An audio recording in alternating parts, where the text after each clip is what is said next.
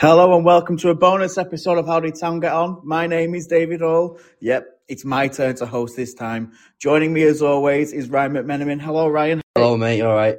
Yeah, I'm good, thank you. And joining us on this special episode is one of the club directors, Stu Jackson. Stu, hello. Mate, how you doing? Yeah, I'm good, thank you.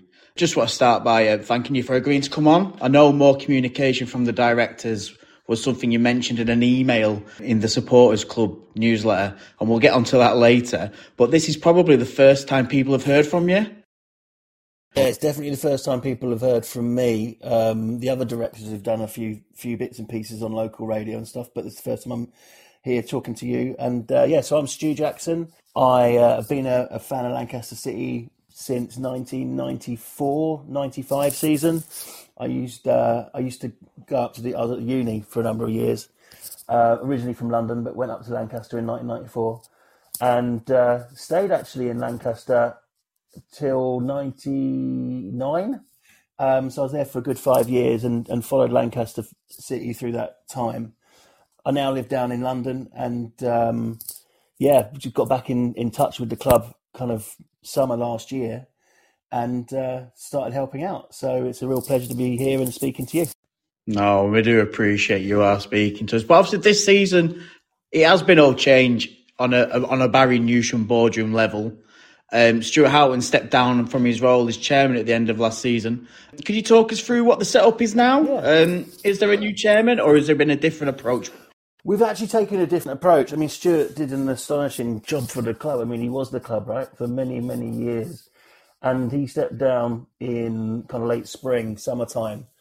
And at that time, the board directors were Andy Baker and James Comiskey. And then over those kind of coming weeks and months, both those guys were keen to get more people on board to support them and be board directors as well. So I bumped into James. It's a bit of a funny story. Maybe we'll touch on it later. But I randomly bumped into James. We didn't know each other in the car park of Giant Axe when I was on a trip up to Lancaster, and we just randomly bumped into each other. We got talking, and before I knew it, I was very, very keen to be part of the club again. And you got Dave and Amy Evans, who are also fellow board directors, who've been linked with the club for many years. And we're running it currently as 5 people who've got the best interest of the club at heart and kind of running it as equals, just to try and kind of bring in our different skill sets and experiences to help the club. So in our last episode, we discussed the email that you sent, Stuart, in reply to the Supporters Club weekly newsletter, and your response. We'll just summarise it here again quickly. To sum it up, finances are precarious, is the adjective he used. So challenging times ahead this season. Gate money hasn't increased enough in the first half of the season. Some positive points, improvements in all the following areas. Dolly's Diner and the bar both operationally and financially improving. Commercial sponsorships coming through. We've made more money from board sales and shirt sponsorships than ever before. Commercial partnerships like the one with We Buy Any Car also delivering. We've had record bookings for the Sponsors Lounge as well. However, in all these areas mentioned, we need more. Yeah, I mean, it's a tough situation right now for the club because financially, obviously, we need to be financially stable and sustainable for the foreseeable future. And currently, it's very tight. Finances are extremely tight, which is really difficult. As I said in my email, like actually, when you look at things like new sponsors, when you look at the bar and diner, when you look at ticket sales, like everything's up. Like our income is up, which is great because a lot of the things that we've put in place since the beginning of the season have come through. But in the same way as that the revenue's up, costs are up as well. Like everything's gone up. You know this from your household income, right? Even if just energy bills, as an example, like everything has gone up in the last 6 months, which was totally unexpected. So whereas we thought we were going to be in a relatively good position at this at this stage of the year, we actually find ourselves in a really, really difficult financial position. But it's one that we're wanting to solve, of course. Like we want to keep the club, buoyant and financially stable. So you mentioned some of the things that we've done already. So the We Buy Any Car relationship is good in terms of it's bringing in money. The sponsorships in terms of reaching out to new sponsors, either for the advertising boards or for match day sponsorships, that's all going well. But we need more than we were expecting because the costs have gone up quite significantly just in terms of running a club. In the summer, we made big decisions like contracting players for more surety, but the injury situation in the early months of the season was laughable. Yeah, totally. No one could foresee that injury. Let's call it what it is, like crisis. That's what it feels like. Brought some fantastic players, and you're right. Some people on contract, but when those players get injured unexpectedly, and the amount of players that we had injured, 7 players out, that's expensive. Like that is not expected. It then causes real problems financially. That's the reality of that. And, we're now trying to get to a stage where we can compensate for that through the money that we bring into the club rather than doing anything else. Because we 100% support Mark and decisions that he's making, and he's trying to make the best decisions to get the best results. And he's got our full backing, of course. What we now need to do is make sure that we can continue, hopefully get an even better performance on the pitch. I know we all want that. But also kind of like ensure that we're supporting the club financially, whether that's the player budget, whether that's improvements to the ground, whether that's growth plans. That's really the focus for us, is making sure that we're actually in a position where we're not tight every month, and we can start to invest in places that we want to invest. You also urged us as supporters to be realistic. That's right. I mean, if we take it right back to its basics, we're all supporters of this club. We're all fans of the club.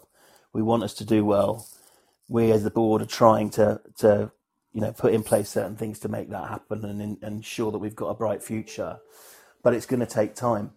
And again, I think we've had a really tough 6 months, and 6 months we weren't expecting as the board because of a number of things that you've brought up, the injury challenges, things that I've mentioned around increased inflationary costs in terms of running the club. We're confident we can get things back on the right track, but then we need a kind of period of stability and growth, and that isn't going to happen overnight. How long have we got left of this season? 4 months, and then we've got the summer break, and then we're back into it in August.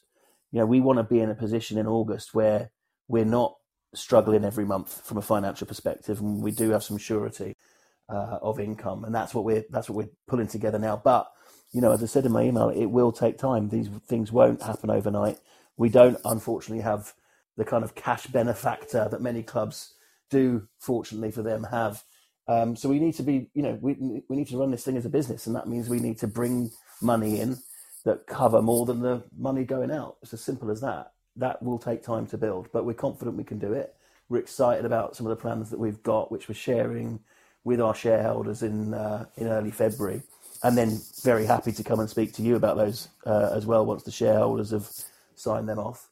But you'll see that the plan that we've got ahead is an exciting one. It's a positive one, and it's realistic about how we're going to achieve that. There's no pie in the sky stuff in there. This is all stuff that we can do.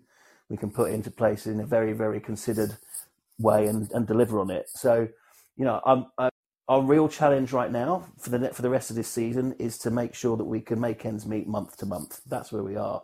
We don't want to be in that position next season, and I think we can get out of that position financially, and then we can grow. But that will take some time to do that. But we're confident we'll get there. So myself, David and Craig had our own say on all this in the last episode.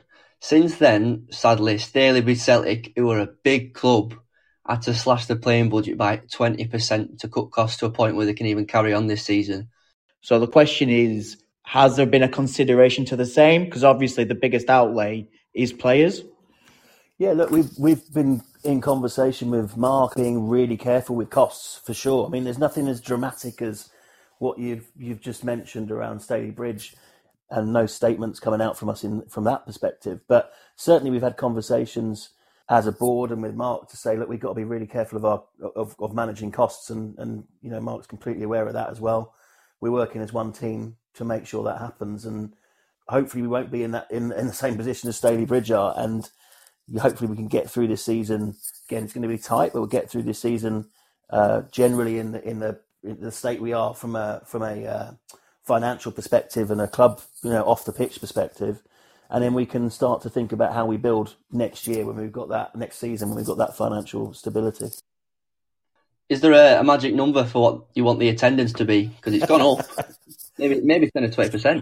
Because you're looking at 380, 360 a lot of weeks, and it's quite impressive. Well, look, my magic number's around 3,500. I'm not sure we're going to be getting there this season or next. But that'd be brilliant if we could actually fill the ground, right? That would be an amazing achievement. That's not just that's not something that it's not something that's part of our plan. Just want to set expectations there. But you asked me for a magic number. I'd love to see that kind of gate coming in every week. And who knows, as we grow the club over the next few years, the next decade, we could be looking at that kind of interest coming in. But actually, gates have increased, as you say.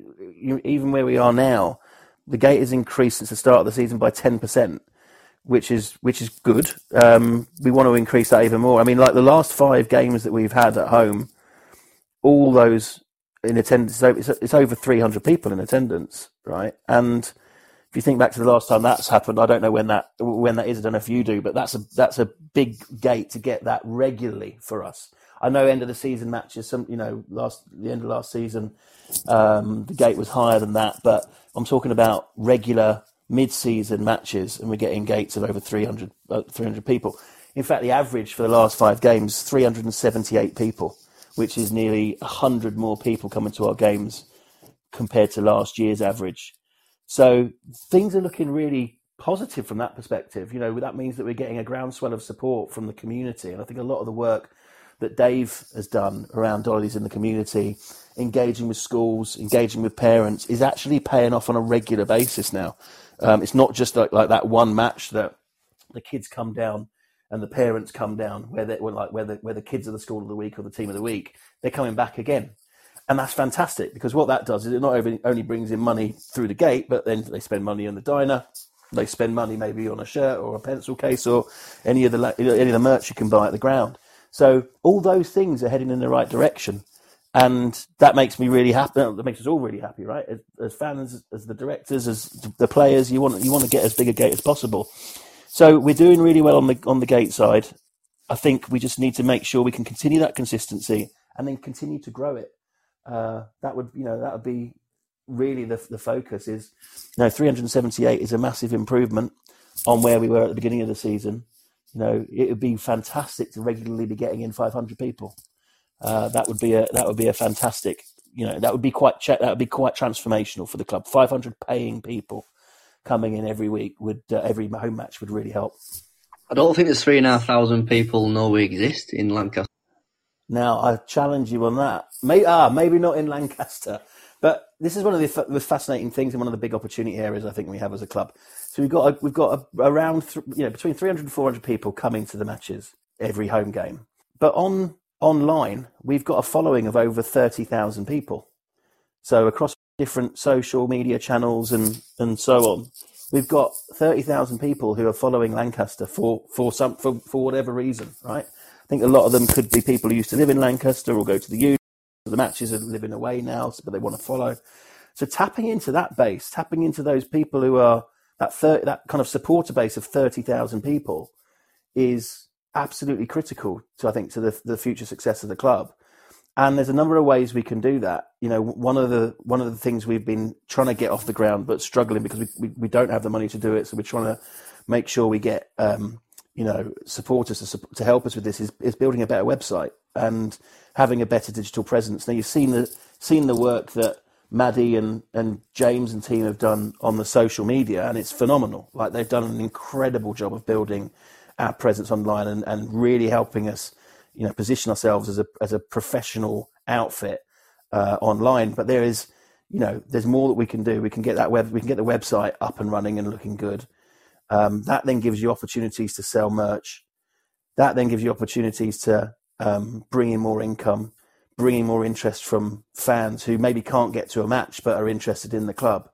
And that's an area of real focus for me and for the rest of the board, is like, how do we tap in to the 30,000 rather than just to be able to kind of improve things with the loyal fan base of 300 to 400 who are coming every match. So again, brilliant that we've raised the gate numbers, but I definitely see our supporter base as 30,000 people, not at 300 or 400. And you'll see more and more ideas that we're going to be bringing that can generate money and revenue for the club through digital channels, which is very different for this club, right? So previously we've been reliant heavily on people turning up, spending money. What we need to do, that needs to keep happening.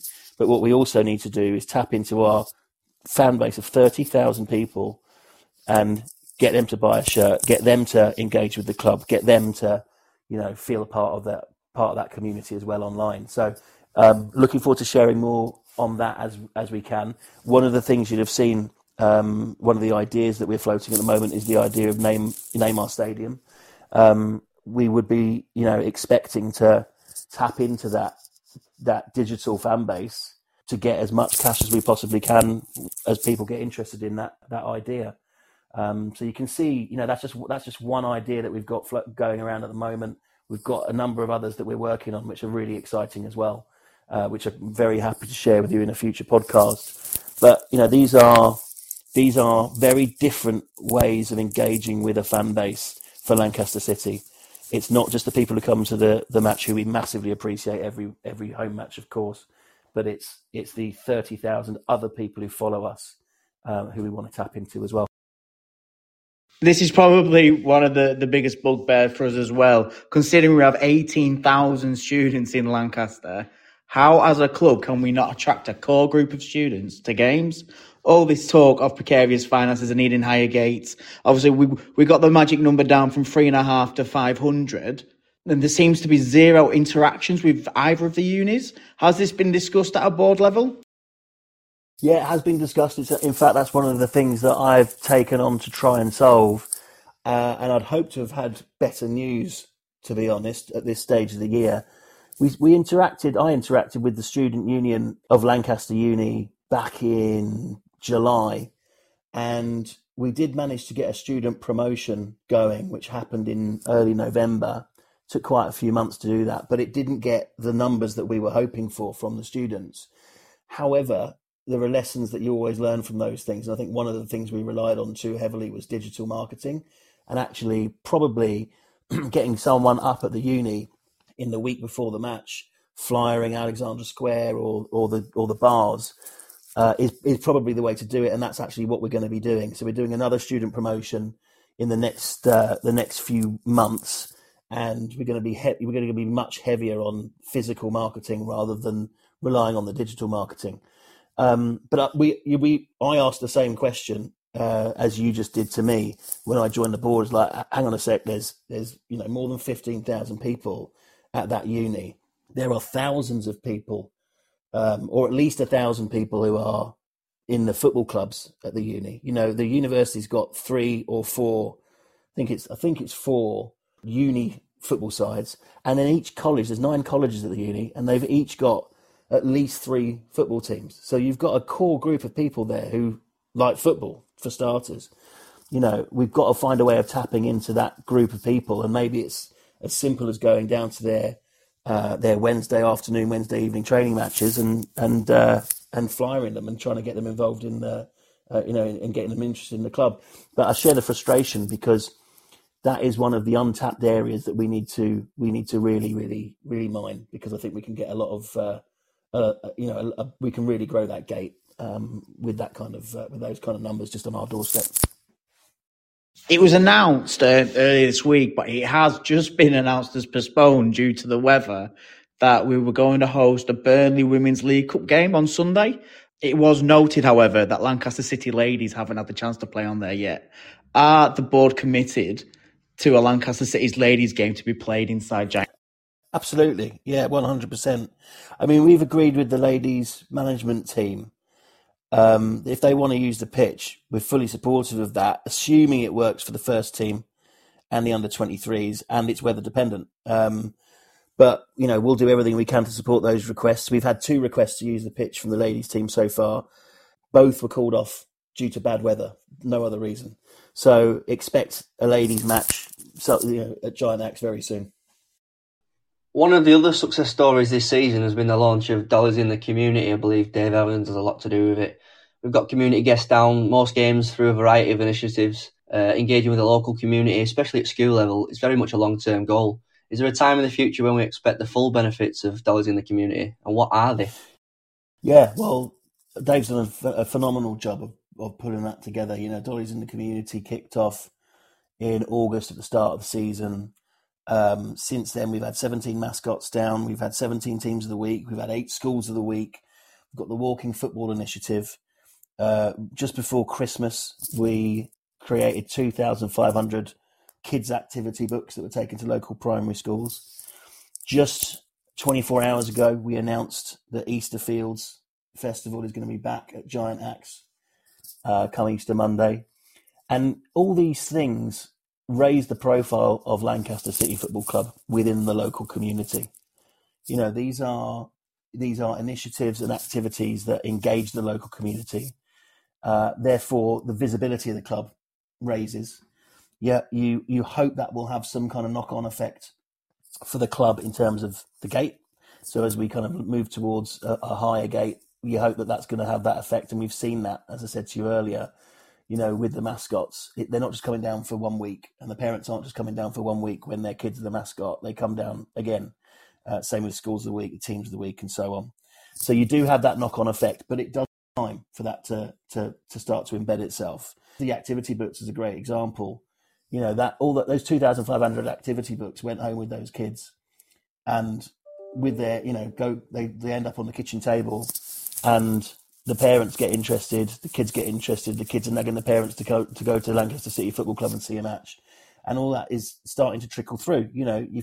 As we said, we were getting gates last season of under 300. We're now getting an average gate in the last 5 games of 378 people. That doesn't happen just by chance. That happens because of things like Dollies in the Community. And, added to that, having a community program like Dollies gives you a real standing within the community and with community leaders who can help us in some big decisions we've got to make as a club in the future. So it's about building relationships as much as it is bringing people down to the ground. But it has both of those impacts. And I think both of those are really important for a club like ours, which is a community football club, always has been. It's one of the areas that I think as a board we're extremely proud of, and hats off to Dave. Done a brilliant job of putting that together and executing on it, and he works tirelessly on that. He's done a fantastic job. So yeah, really really pleased with that. And as I say, I think we are actually already starting to reap the benefits, and hopefully that will only go one way. Here, David. Yeah. Did you ever score at Easterfield? I never played Easterfield. However, this is quite embarrassing. I refereed it twice.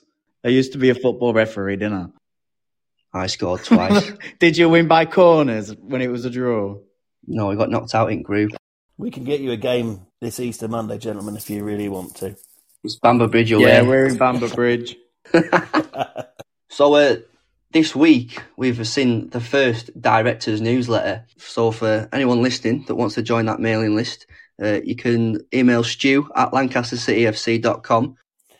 Yeah, so we're going to be putting those out every 2 months, and it just gives us an opportunity to give you all a view on what's happening off the pitch. So we won't be commenting on what's going on the pitch. We've got the program for that. We've got podcasts like this. We've got the social media that keeps people up to date on that. But the feedback that we got from supporters before Christmas was they hadn't heard enough from us as the directors, and it's an interesting piece of feedback. I think it's fair. We took it on the chin and thought, okay, the things we have been doing and the way we have been communicating, because there has been interviews given to local radio, articles in the Lancaster Guardian, press releases going out, social media stuff going out all the time. Clearly it wasn't enough, or it wasn't the right channel to get to the supporters who wanted to hear more. So I thought, let's just take it right back to basics and do a newsletter.